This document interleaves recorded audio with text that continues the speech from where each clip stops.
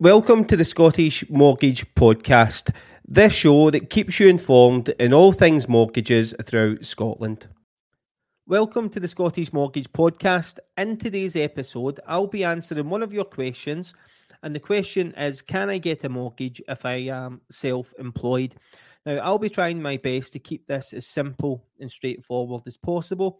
The key answer to this question is yes, you can, but there's a few things that you're going to be looking out for if you're self-employed. So I'm going to break this down into three categories. I'm going to go self-employed sole trader, limited company director of a sole 100% ownership, and a contractor is the three. So we'll just talk about each of them briefly, and we'll start firstly with sole trader. Now, if you're a sole trader, yeah, you can get a mortgage. How the lender's going to base that is through either your tax returns or your SA 302 and tax year overviews.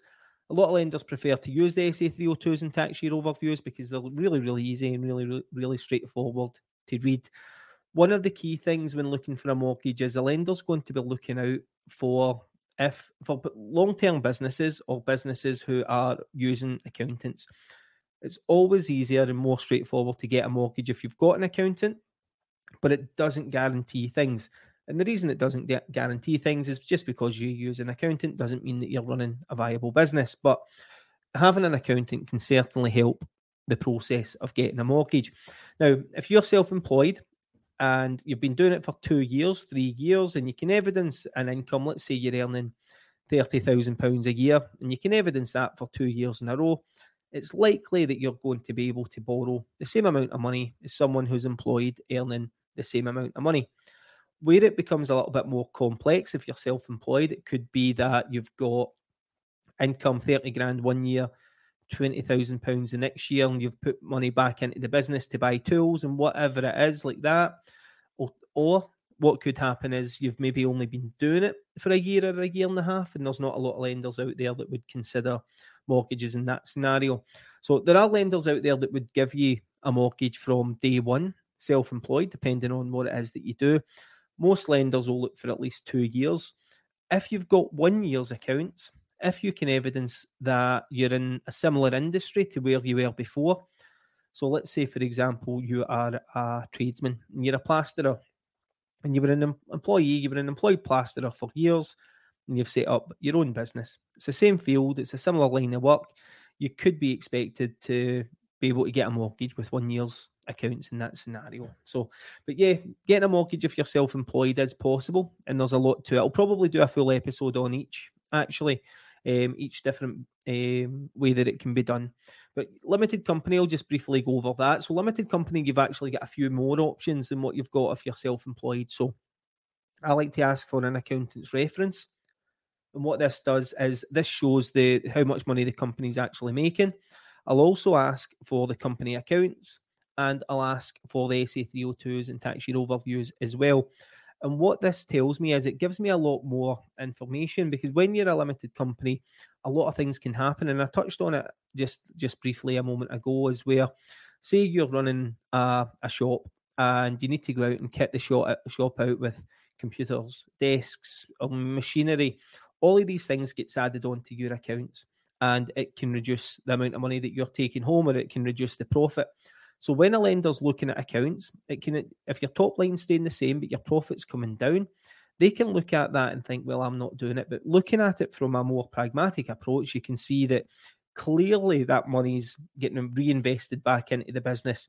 Even if you're taking out additional funds from the business, that's okay, as long as we can evidence that. So it's all about really understanding what's going on.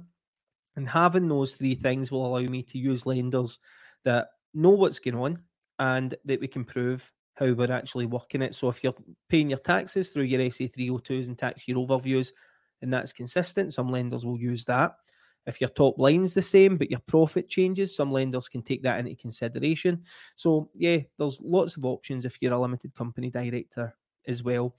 The third option, or the third thing that we'll talk to you about, is contractors. Now, the rules in contractors change all the time, but if you're a contractor, you could be self-employed as well. A key example of this is if you're CIS, so if you're a trade and you're CIS contractor, you're still self-employed. You'll be expected to do your own accounts. Some lenders will treat you as self-employed and need you to meet that criteria, whether it's a year or 2 years being self-employed. Some lenders will actually use your CIS certificates because you're taxed at source, or if you're taxed at source, some lenders will actually use your CIS certificates. So, yeah, you can get a mortgage if you're self-employed, but there's a lot more things to work with and that you can stumble across if you're self-employed. It's a little bit more complex. When you're self-employed, I would certainly suggest talking to a mortgage broker. Usually, they can check the market and they can find the right deals for you. So it is going to be a little bit more complex for you. So that's what I would suggest. Find out about your individual circumstances and situation, and then, take it from there and see what the options would be. I hope you found this useful. If you do have any questions in your specific situation, feel free to fire them over and we can have a chat. I can talk to you about it and see what we can get done for you. But that's it from me. Any other questions, feel free to fire them over. Thanks for tuning in. And feel free to like, share and subscribe. Cheers. Thanks for listening to the Scottish Mortgage Podcast. Don't forget to like, share and subscribe if you find this useful. And if you want your questions answered, pop over to our Facebook page at Scottish Mortgage Podcast and ping us a message.